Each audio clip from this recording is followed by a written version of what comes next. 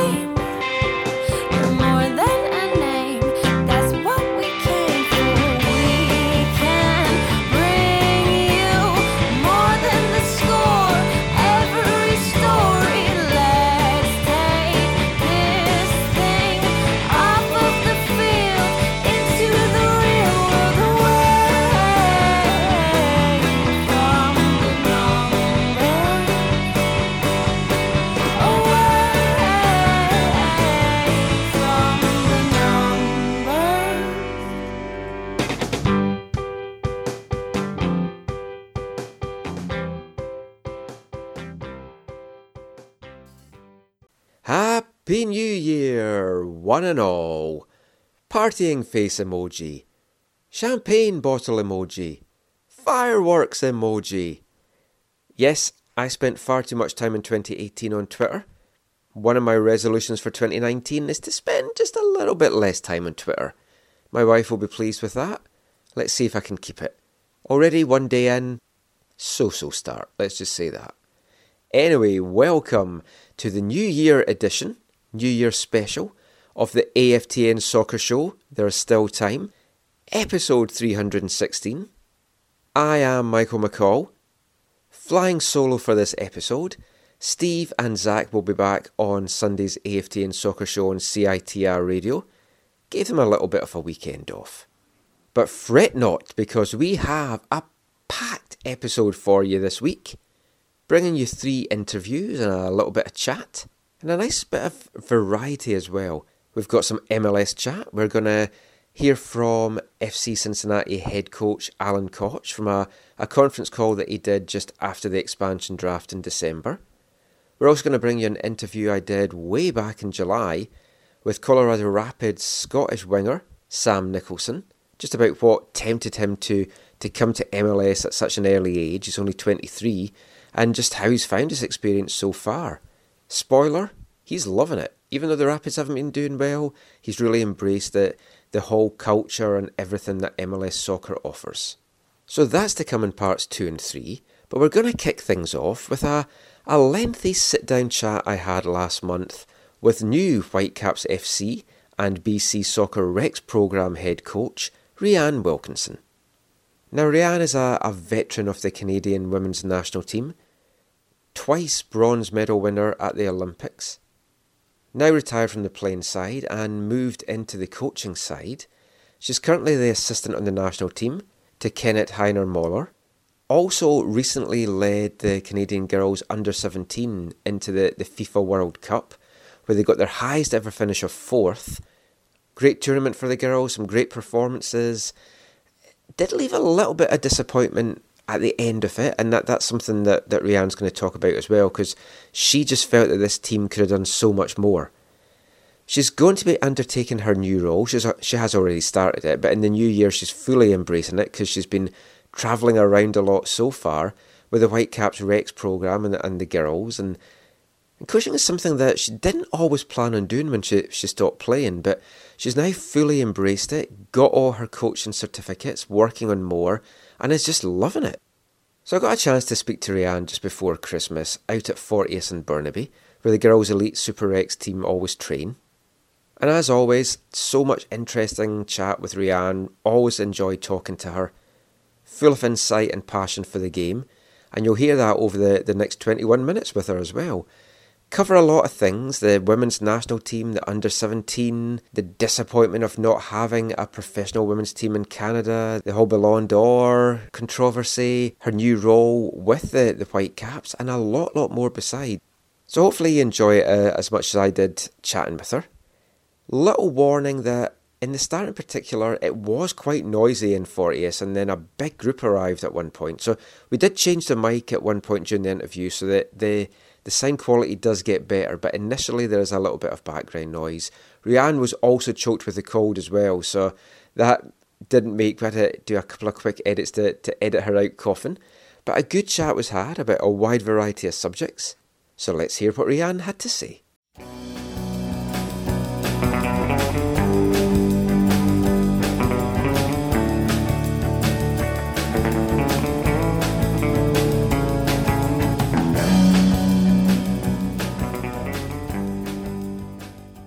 Just talk a little bit about you getting into coaching and coming to the Whitecaps, a bit about the under-17s and the World Cup and just some stuff like that. Just everything. Just everything as quickly as I can.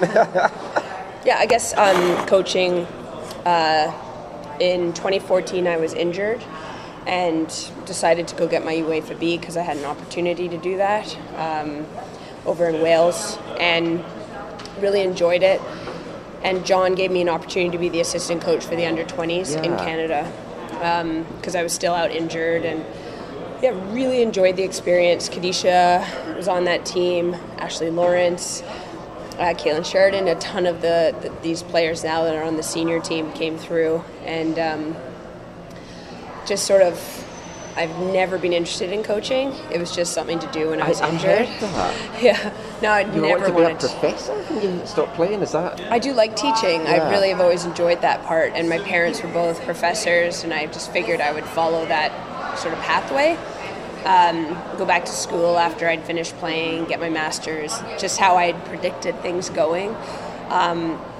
And then I just kept getting opportunities, and I don't say that as like in a nonchalant manner. I think John Herdman worked very hard to get those opportunities, as did Soccer Canada, as did Kenneth Heinemüller. Like, a lot of people invested in me and believed in me, so I felt like I should say yes, and I'm glad I did. You know, these are things you say yes to and question in terms of, are you doing it because it's in front of you or it's the right thing? And I'm so glad I did. I've had an incredible time learning about the profession. I don't think I understood, and you can't be what you can't see is this big thing for young women right now. And reality is, I did have a few female coaches growing up, but not many, and I'd never considered it as a real opportunity for me post-career. I'm really lucky, and I started coaching full-time with Canada Soccer before I finished playing. So actually I was coaching in the January in LA 2017, and then in February I played my last game. So I was then their coach, and then then their teammate, and so. But was that weird for you at all? Because it's like you've grown up and you've played with these people for years, and now you're having to give them some tough love sometimes.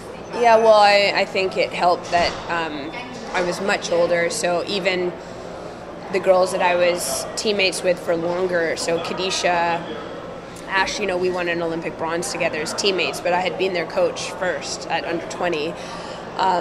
First, it's a testament to them and their professionalism, and secondly, I think I was old enough that gap was always there. We were never going to be, it was never unprofessional in terms of I was always the scary older player, and hopefully not scary, but they did say I know I was a bit of an intimidating teammate in terms of intensity. I've always been quite intense. So it wasn't a hard transition at any time. Jordan Huitema is now captain of my under-17. She was also under 20s that I was assistant for. She was my teammate as well with the senior everywhere. Team. She is everywhere, and so am I. So a huge shout to her professionalism and her maturity, understanding that there's a way to handle yourself around a teammate and there's another way around a coach. And she walked that line very well. And I wasn't nervous about it. I thought I knew she would do well with it, and she has. She's been really great. Now, the opportunity with the Whitecaps. Yeah.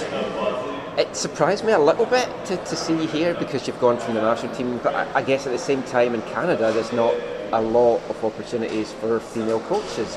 What was it that attracted you about the Vancouver job leading the Rex program here? Well, firstly, I think the Whitecaps, BC Soccer, Vancouver are world leaders in the women's game. It's disheartening to see that there's no Canadian league here professionally, and it's embarrassing when I do FIFA events. People don't believe it, they don't understand it. I think for many, many years, the Whitecaps have invested in the women's program, and they still are, even though there's nothing except the national senior team, Canadian team, as a sort of goal for these young people, that and U.S. universities and then leagues abroad. Yeah. So being a part of the program for me was it's an honor and a privilege. I moved to Vancouver a couple years ago. The soccer community has really embraced me. Canada Soccer and I have a very long history together, and I'm very proud of having gone through the system with them, and I still will continue being assistant coach for the senior team. But I wanted to start being on the field every day. I'm new to my craft. I have invested a lot in it in terms of my coaching badges, but that is a hoop to jump through, and the reality is it's being on the field and getting your feet dirty and learning from the top coaches all around the province. I'm absolutely open to learning, and I know I've been given amazing privilege and opportunity, and I hope to use that to continue to build bridges between the province and the clubs, but also the rest of Canada. I want to keep pushing an agenda of professional women's sport as well, and soccer leading the way, but I do say women's sport. We want to be world leaders, and we've got to demonstrate best practice. So Whitecaps are doing that, BC Soccer is doing that. Now we've got to get a lot of other people on board. Yeah. I was going to ask you this a bit later on, but I'll ask you it now. We spoke to yourself and some of the other women just before the 2015 World Cup about the legacy that was going to get left by that for the game here. Yeah. 4 years on almost, it doesn't feel like there's been much of a legacy. The fact that there is no professional team still in this country for women to go and play, and I mean, you talked, it's embarrassing, but it's disappointing more than anything. Yeah, I mean, well, it depends how you look at legacy. So if you ask any of these players that are playing for me at the moment for Whitecaps, they will probably say 2015 was when they first paid attention to the game. Yeah. So in that way, the legacy has been huge, impactful. I think it also proved a lot to maybe the non-believers of what the women's game is. And also, if you look at the progression of the women's game since 2015, I think you can see what the legacy has done. So we were out in the quarterfinals. The team was disappointed with that result, but I think the public was like, oh, it's not a bad showing, But we weren't happy with it. And then third in the Olympics in Rio, back-to-back medals, I think 108 years since that had happened before in a team sport. So definitely legacy in that way. The disappointment of not having a women's league, of not having a team in the NWSL, it's still there, and it's really easy. It's very easy to point fingers, and that's another reason why the Whitecaps was appealing to me is there's a lot of criticism comes at them, but I'm here to be a part of the growing that, and also to maybe a call to arms to, I'm from Montreal. I don't see the impact with any women's academy. I don't see Toronto FC with any women's academy. So, it's easy to point fingers, but if I don't want to, if I want to be a part of that change, I got to get, mucked in and start working towards that. So hopefully that's part of what I'm doing.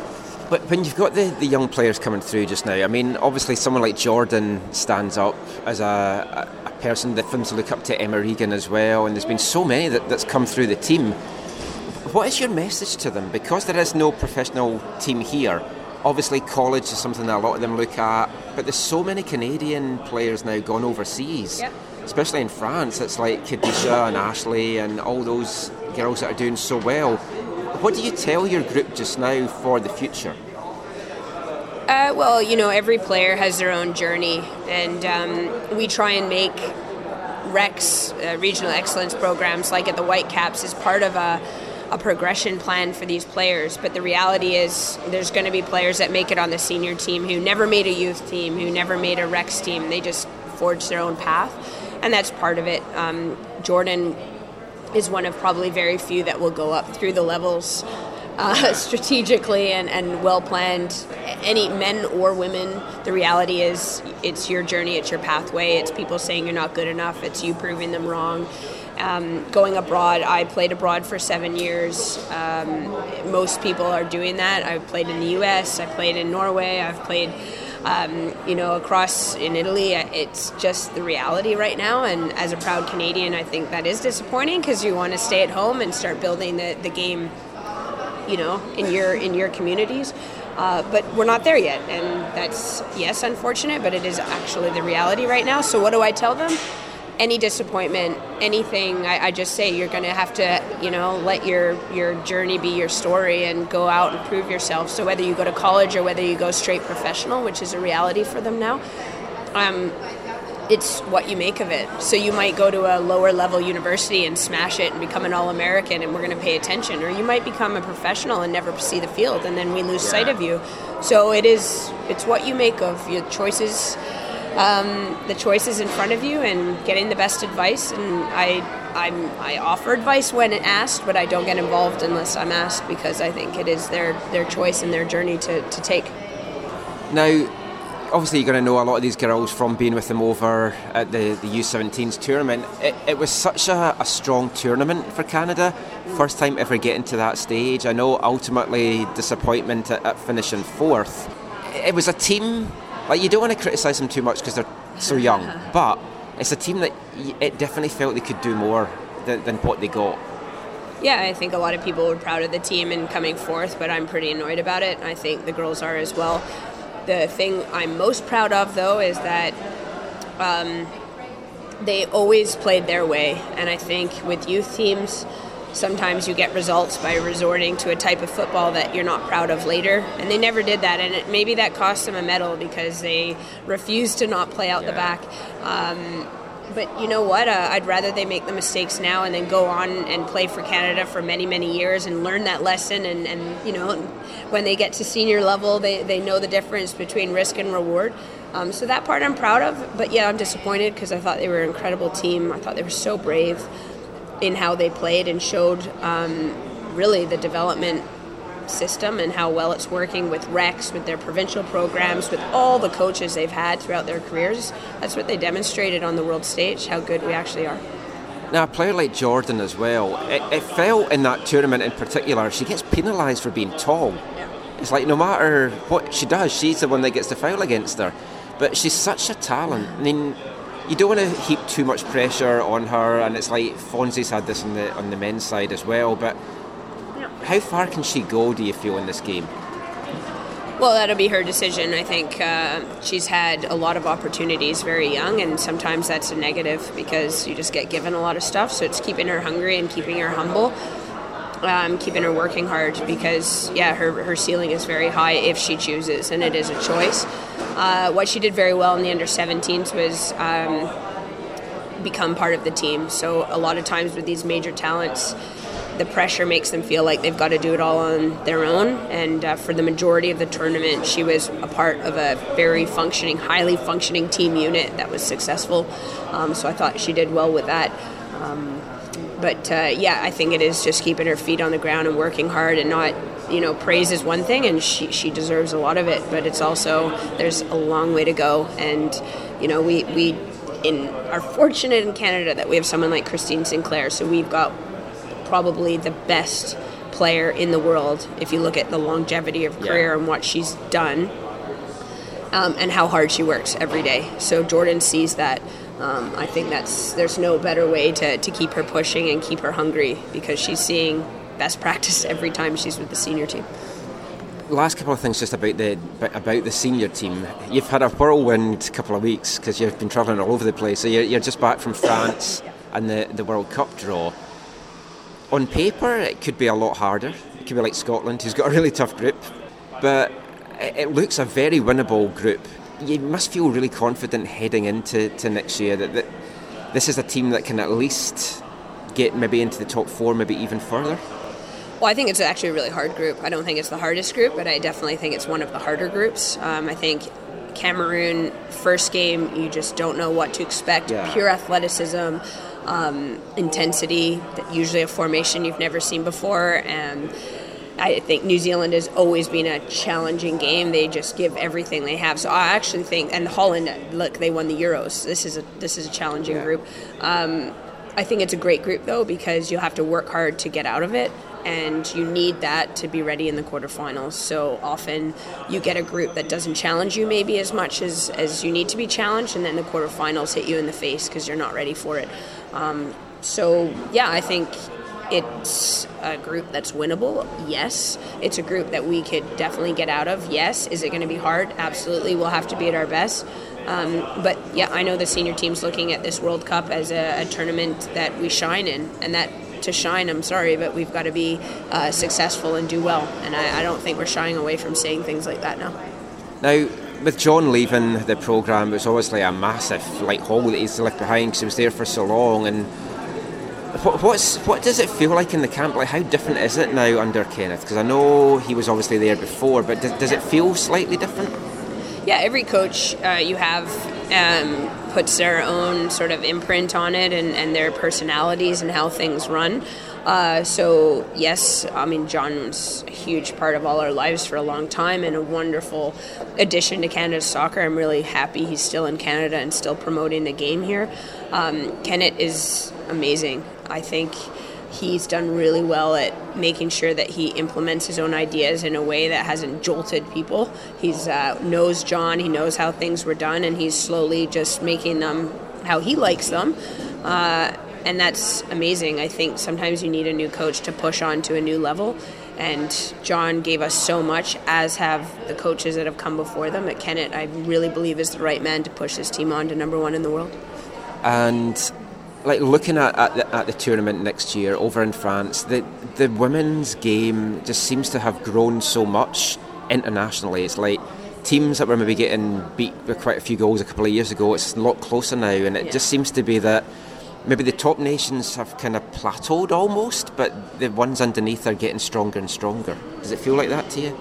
I don't know if it's plateaued. Maybe, I know, that's maybe not some. The right word. Yeah. Yeah, no, definitely the sort of difference between the lower nations and the, air quote top nations is much smaller now.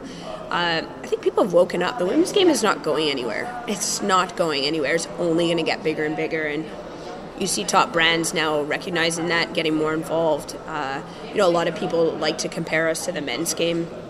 The reality is the product is there for the men and it's not there for the women, and I think it'll come. It is coming, and so I think countries that have in the past just thought it would disappear have woken up to the fact that you either get on board or you're going to get left behind, and I think FIFA regulation soon is going to be that if you have a men's team, you've got to have a women's, and it's just the reality. I find it staggering when countries have not woken up. It's so first archaic, but also it's just limiting. If you have any woman in your life, I mean wife, mother, child, and whatever it is, if you have any woman and you want them to be successful in whatever they love, and if it's sport, then you want them to have every opportunity that your son, father, uncle, whatever it has as well. So it is staggering that it's taken this long, and it's uplifting that in the time that I've been alive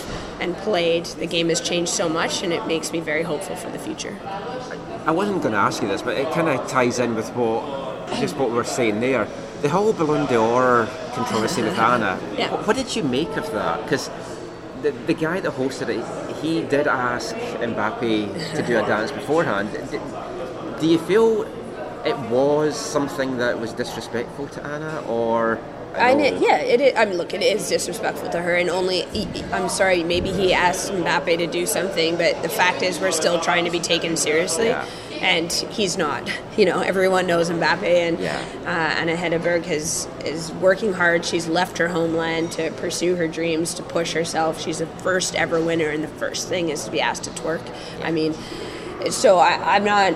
I think she's been very well spoken about it. It's not like she was mortally offended. It's just a step back for the women's game. We just don't need it, and we need specifically men stepping up and promoting our game and taking us seriously, because that's the hardest thing. Is women's soccer, ladies soccer. It's just a bit.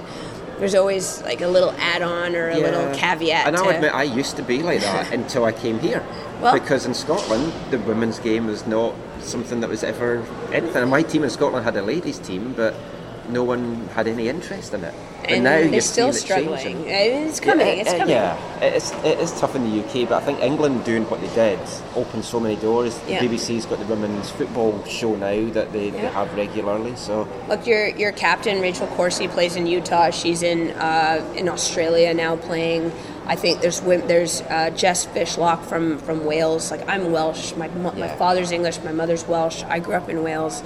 No gym class, no PE for girls until I was 9. You know, and I think the world's changing. So yes, you were like that, and then you came somewhere and were given an opportunity to see it in a different light. Yeah. And that's just education. So it's just people just educating themselves and getting involved and watching the game in a dispassionate way. Like, don't go to a women's game to be a critic. What's the point? Yeah. Go to see that, it's because it's a little bit slower than the men. You can actually see a lot of the structures. You can see a lot of the formations working in a different way. So you appreciate it for what it is. And if you don't like it, that's fine. Don't watch it. But that's my thing. You don't need to be an ass. You either watch it and appreciate what it is for itself, or don't. There's just no need to knock something because you feel like it. Yeah. Well, that's a great way to end. Thank you so much for your time, Rianne, and good luck with everything with the Whitecaps. Thank you very much.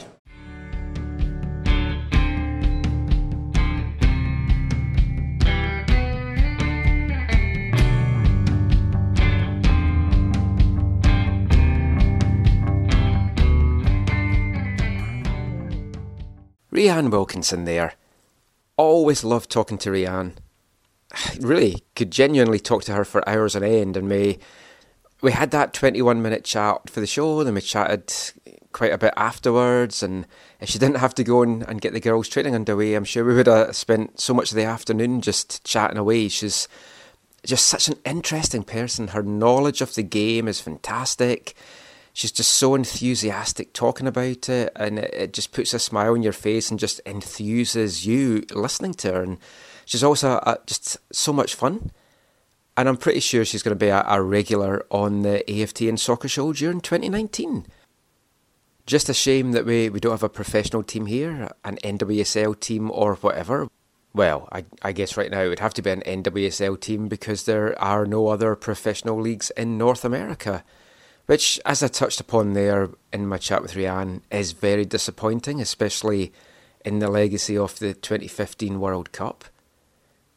That should change. The Canadian Premier League are seriously looking into having a women's division as well. So, don't know how many years away that's going to be. Way, way overdue. It has to happen. When you look at all the talent that the Whitecaps have produced and have seen come through the Rex programme, it's almost criminal that there isn't a team here in Vancouver. And I was told that it was probably about 95% done that Vancouver would have an NWSL team playing out of BC Place, but for whatever reasons, just the logistics, the math, the finances, however you want to look at it, the stability of the league, it fell through. Whether that's going to be something that comes up again soon, I would doubt. It really doesn't feel that the NWSL really cares about Canadian players. So I think the best hope for this Canadian talent just now is to go overseas, as so many of the girls and women have done, or go down the college route, or maybe just wait until the CPL does launch a women's team.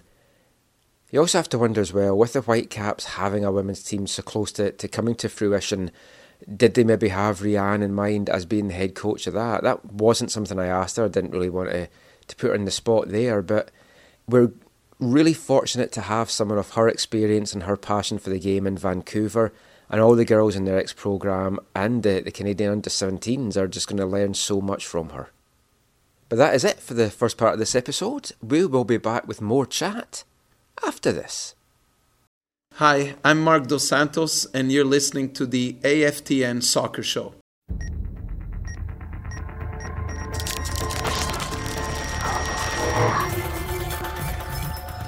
Previously on AFTN. Albania is going to be quaking in their boots when we get there for the Nations League.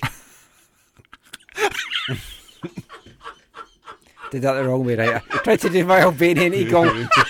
Not quite sure what that ended up as. Honestly, don't know what that was. We need video in here.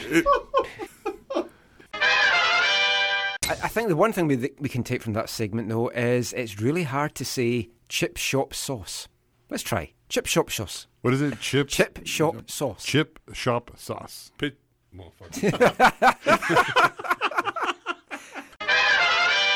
Now, this might be too much information to share, but when Colombia scored that stoppage time equaliser, I yelled so loud, my hole hurt. I had to Google to see if that was something you could do. Can you rupture your hole by screaming too much? Zach, I don't know if we're going to have Zach back for a while. I even called my wife up and I asked her, is this a thing? She didn't know. She was laughing as much as you, though. I think I have the opening for next week's show. Welcome back to the AFTN Soccer Show, and it's time now for my favourite part of the show. It's wavelength time. As we said at the top, this is a special year for Vancouver Whitecaps. 40th anniversary of the 1979 Soccer Bowl win. There's going to be a lot of celebrations by the team. New strip with a hoop. A few guys have seen it, said it looks fantastic. So we thought for this week's wavelength we would bring you a song about a player that played for the Whitecaps back in the NASL days. He wasn't part of the 1979 Soccer Bowl team, sadly. He came to Vancouver after that in 1982. Had a couple of years here in Vancouver, but I guess around the footballing world, people are really going to know him more for his time with Newcastle United and England. So who else could I be talking about? But yes, the Geordie himself, Peter Beardsley. Now, this is a song which I did feature a couple of years ago when we did a kind of charity telethon thing on CITR, and we had an all-music episode just as part of their fundraising week. So it's never featured properly in Wavelength before, so we thought, perfect time to bring it back. It's by a band called The Exiles, who are a two-piece band and collaboration consisting of Tim Redman and Alan Millen. Both of them lifelong Newcastle United fans, both of them having lived in Vancouver as well. Tim Redman still lives in Vancouver. We've featured him on the show before and some of the stuff that he's done. Alan Millen now lives in Zurich. Check out their stuff. Just Google The Exiles. A lot of their stuff is on a site called cdbaby.com. But the one we have for you tonight is called The One and Only Peter Beardsley. Dear cousin Trevor, I hope you're feeling clever. I hope the sun shines on your wedding day. Any news from Gallagate, I like to keep right up to date. It's not easy from so far away. No Long Benton's pride and joy is our own Newcastle boy. He's really got the Whitecaps riding high. Vancouver's turning football mad, thanks to our local likely lad. He is the one and only Peter Beardsley. He's a Whitecap now and I love to watch him play. He makes me feel at home, so very far away. But deep down in my heart, how I hope one day he flies back to dear old Newcastle and the Magpies. Back to dear old Newcastle and the Magpies. It was wanderlust, I guess. It's in my blood, I do confess. That made me into a gypsy rover. Still me thoughts turn homeward bound to that grand old football ground. You'll meet Geordie boys like me the wide world over. He's a Whitecap now and I love to watch him play. He makes me feel at home, so very far away. But deep down in me heart, how I hope one day he flies back to dear old Newcastle and the Magpies. Back to dear old Newcastle and the Magpies. They even love his Geordie Burr. They know why I man means yes sir. He's such a credit to the Geordie nation. Vancouver's turning football mad, thanks to this local likely lad. He's the one and only Peter Beardsley. He's a Whitecap now and I love to watch him play. He makes me feel at home, so very far away. But deep down in me heart, how I hope one day he flies back to dear old Newcastle and the Magpies. Back to dear old Newcastle and the Magpies. So please give my regards to Uncle Dave and Auntie Bob. Tell them that I'm well and doing fine. And when you're in the Blackie Boy, buy a round for Stan and Roy, and say hi from the Fraser to the Tyne. He's a magpie now, and they love to watch him play. We'll miss him at the Swan Guard every single day. But me, I feel so glad that he flew away back to dear old Newcastle and the Magpies. Back to dear old Newcastle and the Magpies. He's a magpie now and they love to watch him play. We'll miss him at the Swan Guard every single day. But me, I feel so glad that he flew away back to dear old Newcastle and the Magpies. Back to dear old Newcastle and the Magpies. Back to dear old Newcastle and the Magpies. Back to dear old Newcastle and the Magpies.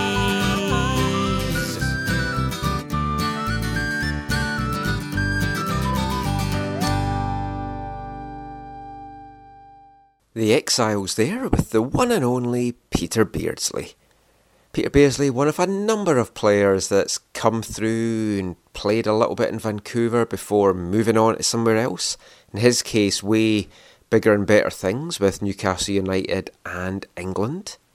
And certainly in the MLS era, with so much transition and so much chopping and changing of the Whitecaps MLS squads, a lot of players have come through Vancouver on their travels. A number of them seem to have ended up at FC Cincinnati. Some of our coaching staff as well. In the recent expansion draft, former Whitecap Darren Mattocks was picked first. Current Whitecaps at that point, although it had been made clear he wasn't coming back, Kai Kamara was selected second, immediately flipped to Colorado Rapids. Then later on that day, as we all know, Kendall Waston, the Whitecaps want-away captain, got his wish, has gone away, and has joined FC Cincinnati as well for their inaugural season in 2019. In addition to that, Spencer Ritchie, who had been released by the Whitecaps, has headed to Ohio after having an excellent USL season.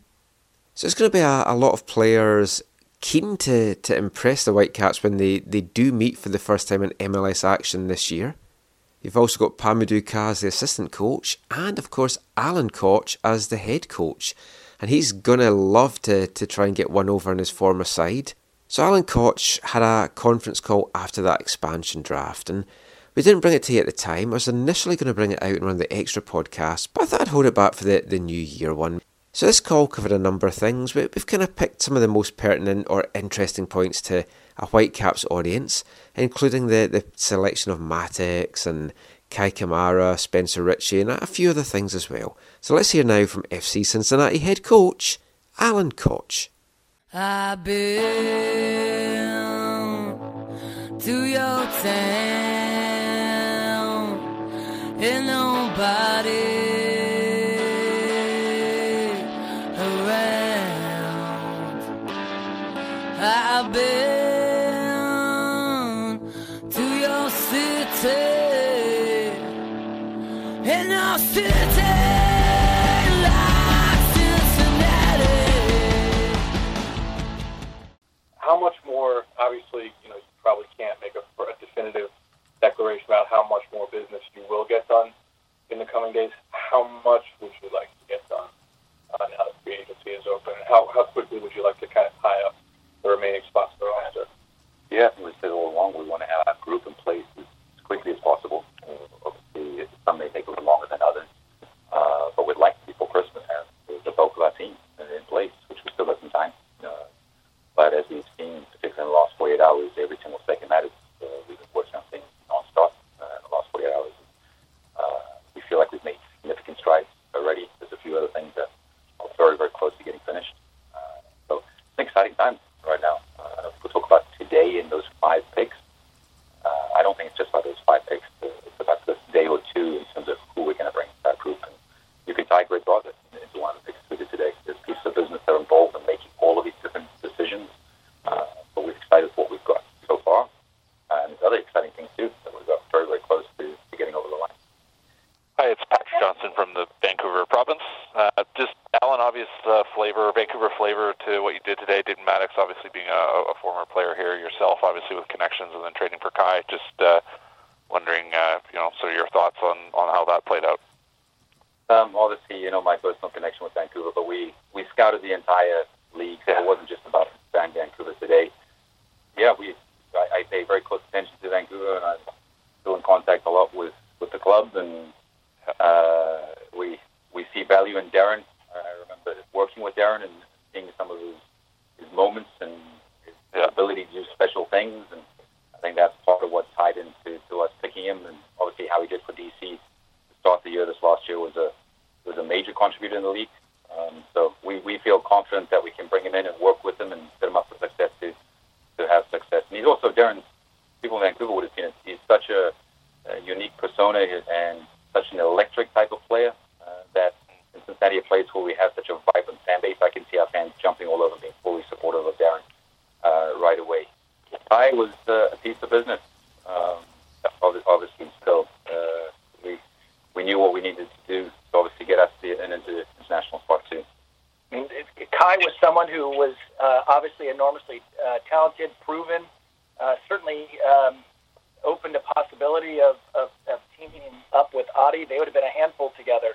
But at the end of the day, we thought the best move for Cincinnati was to make that trade to set us up for success in another place on the roster. This is Tom Bogert from MLSsoccer.com. I just wanted to see how excited you were, Coach, about having Adi and Maddox working together up top.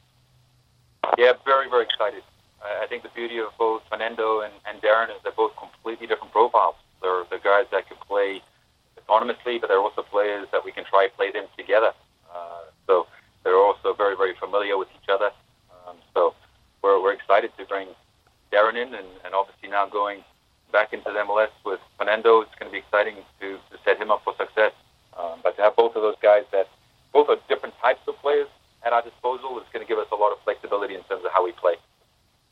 You obviously added Spencer Ritchie from Vancouver, a goalkeeper you know very well, but what are you hoping to do to beef out the goalkeeping ranks in your team? Are you looking to add players from within the league, or are you looking out with? No, we worked on a few different things, and we'll hopefully get something out pretty soon. But obviously Spence, I know him very, very well, and we have complete faith in him.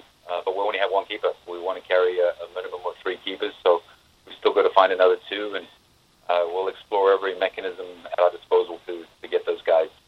If it comes from within or outside, we're open to all sorts of possible players.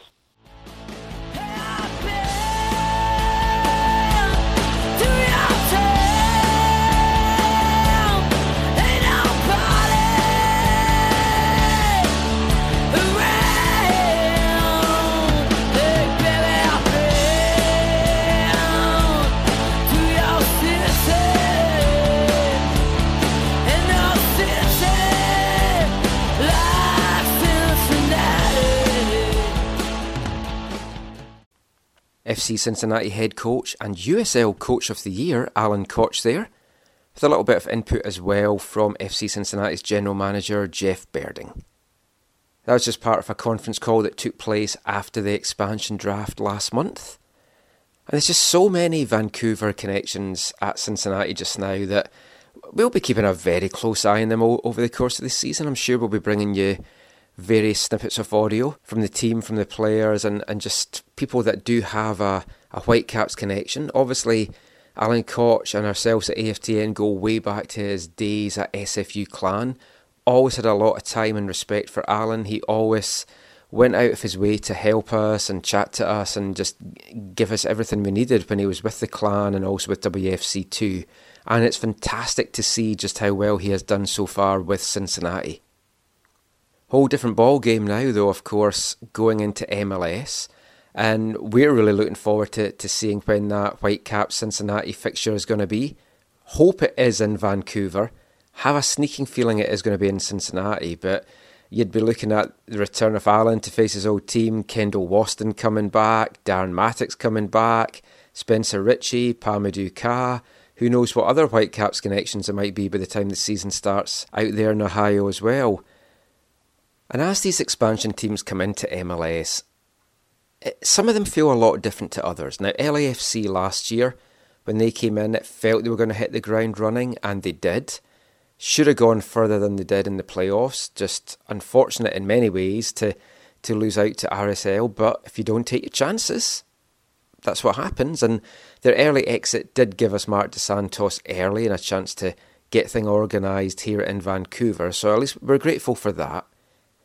Alan Koch just now has put 21 players together on this inaugural FC Cincinnati MLS squad, and there's some big names in there. He's gone for guys that's got MLS experience. Obviously, he added Fernando Adi during the middle of the USL season from Portland.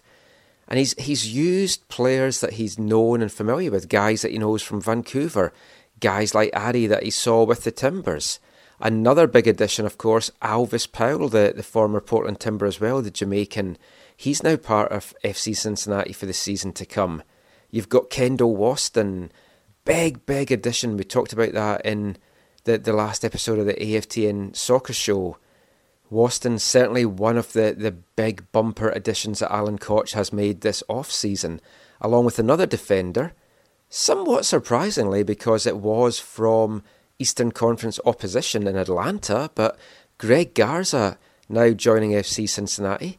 He can play left back, he can play left wing. MLS Cup winner with Atlanta, and a great MLS Cup final he had as well.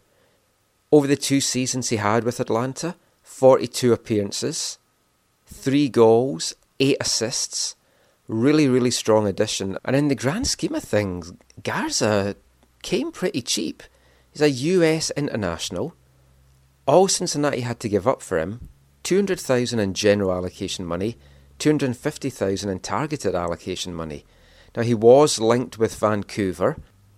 From what I was told, that was actually on the cards and did go quite advanced, but then things fell through and he ended up going to FC Cincinnati. I hope to bring you a little bit more on that later as to why that may have happened.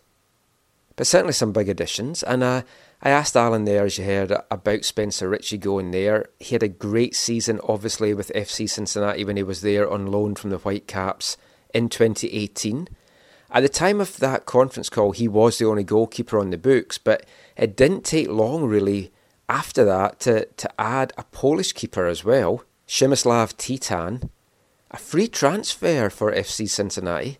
31 years old, a lot of experience. He's played 13 professional seasons in the first tiers of Spain, Germany, Holland, Poland. So him and Spencer Ritchie obviously going to be battling for the number 1 spot. You have to think Titan is the guy that's the favourite for that just now. But Spencer Ritchie definitely got a good chance of being the number 1 in FC Cincinnati.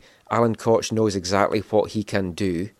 No designated players yet added for Cincinnati, so that's something to keep an eye on as well. But hard to say right now how strong they're going to be. They are going into a very strong conference. To me, it would be a surprise, I think, if they did make the playoffs, even with 7 teams going into the playoffs now under the new rules. I just think it would be a surprise if Cincinnati made it in year 1. We've seen some of the expansion teams recently struggle, Minnesota, Orlando, and the East is a tough conference, but we wish Alan well. We'll follow him over the course of the season, and we'll have him on the show a couple of times as well. Always good to see a guy that you know and a guy that you've worked with in the past go on to bigger and better things. But that is it for another part of the show, and we will be back with more and our final part after this. Hi, I'm Alphonso Davies, and you're listening to the AFTN Soccer Show.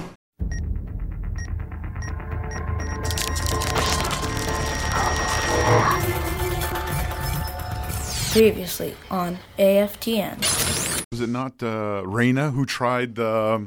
what do you call it? Oh, a little chip, and it was headed off the line. It wasn't off the line, but there wasn't a, what do you call those? I don't know what you're doing with your feet. The Rabona. Didn't he try a Rabona? You know where you flick your the guy from U2. Hang on, I'll show you. Know, boy. Be careful. No. We're not supposed to break the equipment. You know, we're on the radio. You demonstrated This is for you, Michael. Hopefully the national team gets better sponsors than they have had, like a Suntan, I think, company that was one sponsor. Yeah, I can't remember what it was. I remember they were giving out samples at one of the games. And then obviously Amway was That one. was just a dream of yours, I think. Oh. I remember getting deodorant back in Swan Guard. No. That might have been at BC Place. I really hope he'll connect with David Alaba, because I think there's a guy who's got his head on his shoulders, but is like able to, I think, be a quality footballer. And even people with don't have big heads, like Terry, for example, Terry Dunfield went to Man City and he got a big head. Yeah, I've heard that about him, but yeah, that's a whole other thing. But do you feel the way that Robbo handled him and brought him on his development was at the right pace, or did he get held back a bit?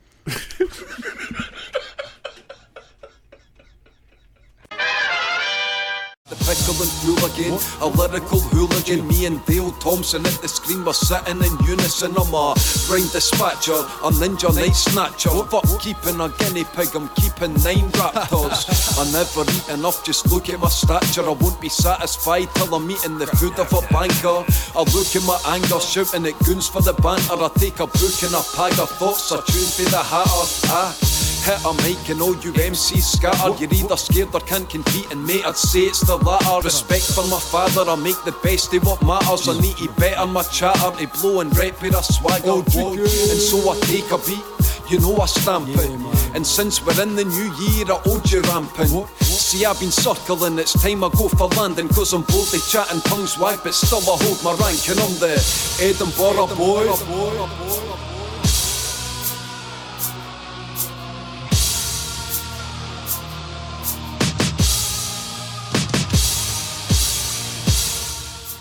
Welcome back to the last part of this week's AFTN Soccer Show. As you have noticed from coming back from the first 2 parts, we decided to play kind of a couple of compilation pieces of some of our best intros that we kind of put together at the start of recent shows. So we'll have some more of those coming up in Sunday's show as well. A little bit of light-hearted relief for you. So in this final part of the show, we're going to go back to an interview which I did on July 1st, Canada Day. Now, the thing is with AFTN, and me in particular, I end up speaking to a lot of people, doing a lot of interviews, planning a lot of stuff, and some of it never sees the light of day. That's one of the reasons why I brought out the extra podcasts 2 years ago, which hopefully a lot of you are subscribers to and enjoying. If you're not, check out aftn.ca to find out just how you can be a subscriber. The latest episode has just come out, a 56-minute special featuring Alphonso Davies, and included in that are 3 interviews we did with Fonzie, which we never aired. We used for written pieces, but we didn't air them. That's something I do a lot. In the case of the interview that's coming up, though, I'd initially planned to use it both on the show and as a written piece, and then the written piece never happened because it was with Colorado Rapids midfielder Sam Nicholson. Colorado had just beaten the Whitecaps on Canada Day, and we were kind of looking at how Colorado had started to turn things around. Unfortunately, they had a spate of games coming up in a short period of time, and then that turnaround didn't last, and then they were plummeting back down the table. So we never ran that piece, but I had a good chat with Sam just about what brought him to MLS. So I thought I would keep it for the end of the season. So I thought we'd bring it out on this New Year's edition show. You can't have a Hogmanay / New Year's show without having more than one Scottish person on it. Or so I feel anyway. And the music coming into this piece, that was Mad Hat McGore, friend of the show. And don't worry, we're not going to keep having Mad Hat McGore on every single episode going into 2019, mainly because it drives Steve up the wall. But if you guys like it, let me know and I'll keep throwing it in. So we are going to be bringing you some other stuff apart from Mad Hat for this coming year. But that was a song from him talking about the new year, and as he said, he's an Edinburgh boy, and another Edinburgh boy, well, kind of Edinburgh boy, he's from Pennycook, which is just outside of Edinburgh, is Sam Nicholson. 23-year-old winger, midfielder, currently with Colorado Rapids, came over to MLS in the summer of 2017, joined Minnesota United, played the rest of the 2017 season with the Loons, made 12 appearances, got 1 goal, 1 assist. Started 2018 in Minnesota, 8 appearances, 1 goal, 1 assist again. Out of the blue, traded to Colorado. Bit of a surprise for me when I saw that. Also a surprise for Sam Nicholson, as you'll hear when we play the interview. But Sam is a guy that's been capped for Scotland under 18, under 19, under 21 level. Still has hopes of breaking into the senior national team with Scotland as well. Came through the youth system with Hearts. Signed pro deal with Hearts in 2013 and spent 4 seasons with the Jambos before making the move to MLS. And it's pretty rare really for Scottish and general UK people to come over to MLS at an early age. We see a lot of guys coming over in the latter stages of their career. Kenny Miller here in Vancouver, Jordan Much here in Vancouver as well. Guys that's kind of bounced around in this either Scottish Premier, English Premier, English Championship or wherever, and just looking for a new adventure or maybe a new lease of life, trying to kickstart their career. Sam Nicholson, though, wanted that experience, but he wanted to push himself and experience new things, and he could have gone to play down in England or continue playing in the Premiership, but wanted to try something new. Seems to be loving life over here in North America. So it's an interview we did with Sam back in July, just about all those things and a few other things as well.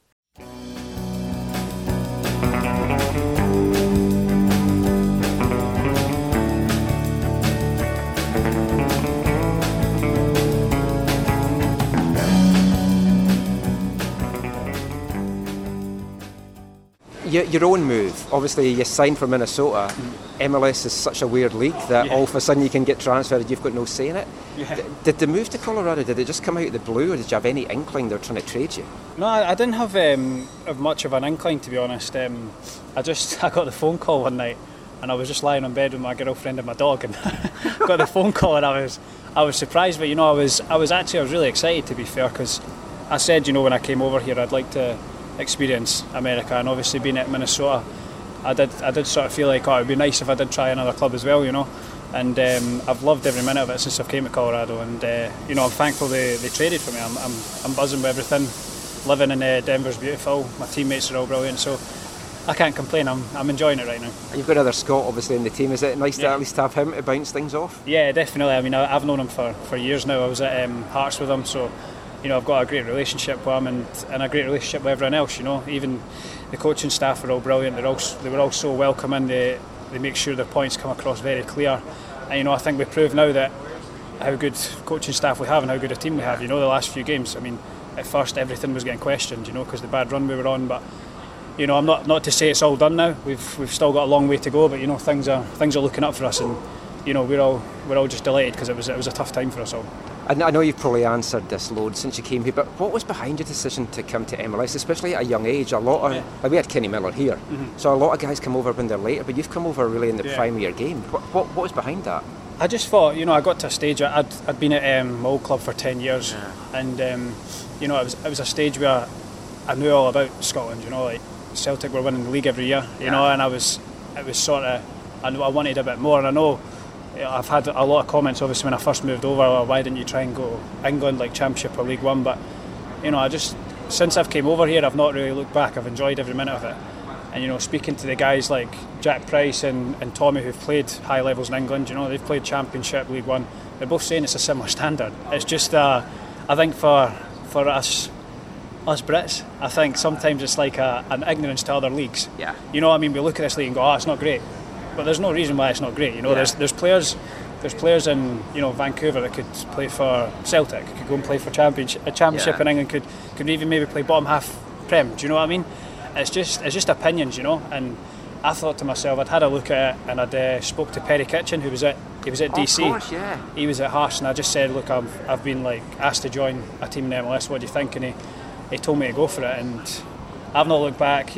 My girlfriend's over with me. She's not looked back, and my family they can all tell that I'm happy over here, so I can't complain. I know, but I understand totally for everyone that aren't really, you know, from people that aren't aware of the MLS, they did question it, and you know, everyone gets questioned in football nowadays. Well, especially in Scotland. Yeah. But I mean, now you're in the league with Zlatan and Bastian Schweinsteiger and guys like that. Exactly. Whereas you were playing places like Dumbarton and like some of the crappy places in Scotland. Yeah. I'm an East Fife fan, so I can say that. But it's like, do you see your future being here, like long term, or? I mean, you know, I'm happy to just go with the flow at the moment. You know, I'm still like you said, I'm only 23, so you know, I didn't think that coming here at a young age would stop me going anywhere. Like if it meant I wanted to go back to Britain or I wanted to stay here longer, you know, it's just a journey. You know, everyone's football career is a journey. It's not like to say, oh, because you've been there, you're not going to be able to go there. You know, so I'm just happy. I'm just enjoying it at the moment. You know, I think people get lost in the fact that football's supposed to be enjoyed. You know, they don't. Like obviously, when we went through that little stage where we were getting beat, everyone starts listening to what people are saying. And for me, I know I'm only 23, but I stopped doing that like a couple of years ago. Like stopped caring about what people say because it starts affecting you. It's the best thing. And you know, now that we've turned it around, like it feels nice that people have been saying bad things and we've just proved them wrong. You know, but not to take away the bad start we had, not to take that away, but you know, hopefully, you know, that's things turned for us. Great. Thanks so much for your time. Thank you very much. It's a pleasure. Yeah, good luck. Colorado, beautiful place that you are. Feel the sorrow of tomorrow before you go very far. Sam Nicholson there, still with Colorado, and Colorado's going to be an interesting team, I feel, to watch this year. They've made some strong additions. Obviously, they've added Kai Kamara to their striking ranks.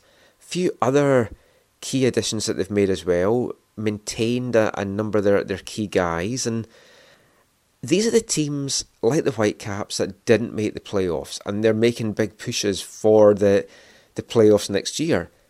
7 teams from the West going through. These are the kind of teams that the Whitecaps have to make sure they finish above to make sure that they get into the playoff.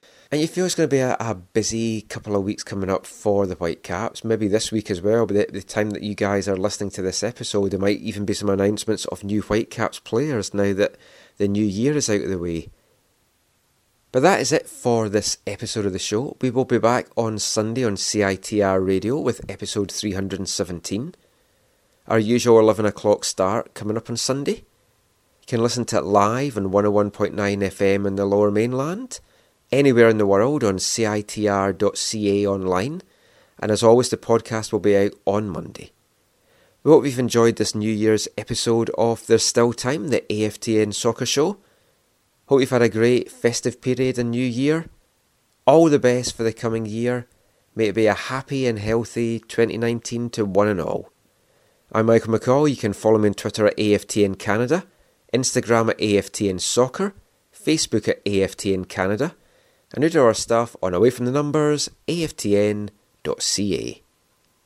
So until we talk again, thanks for listening, take care, Happy New Year, and mon the Caps!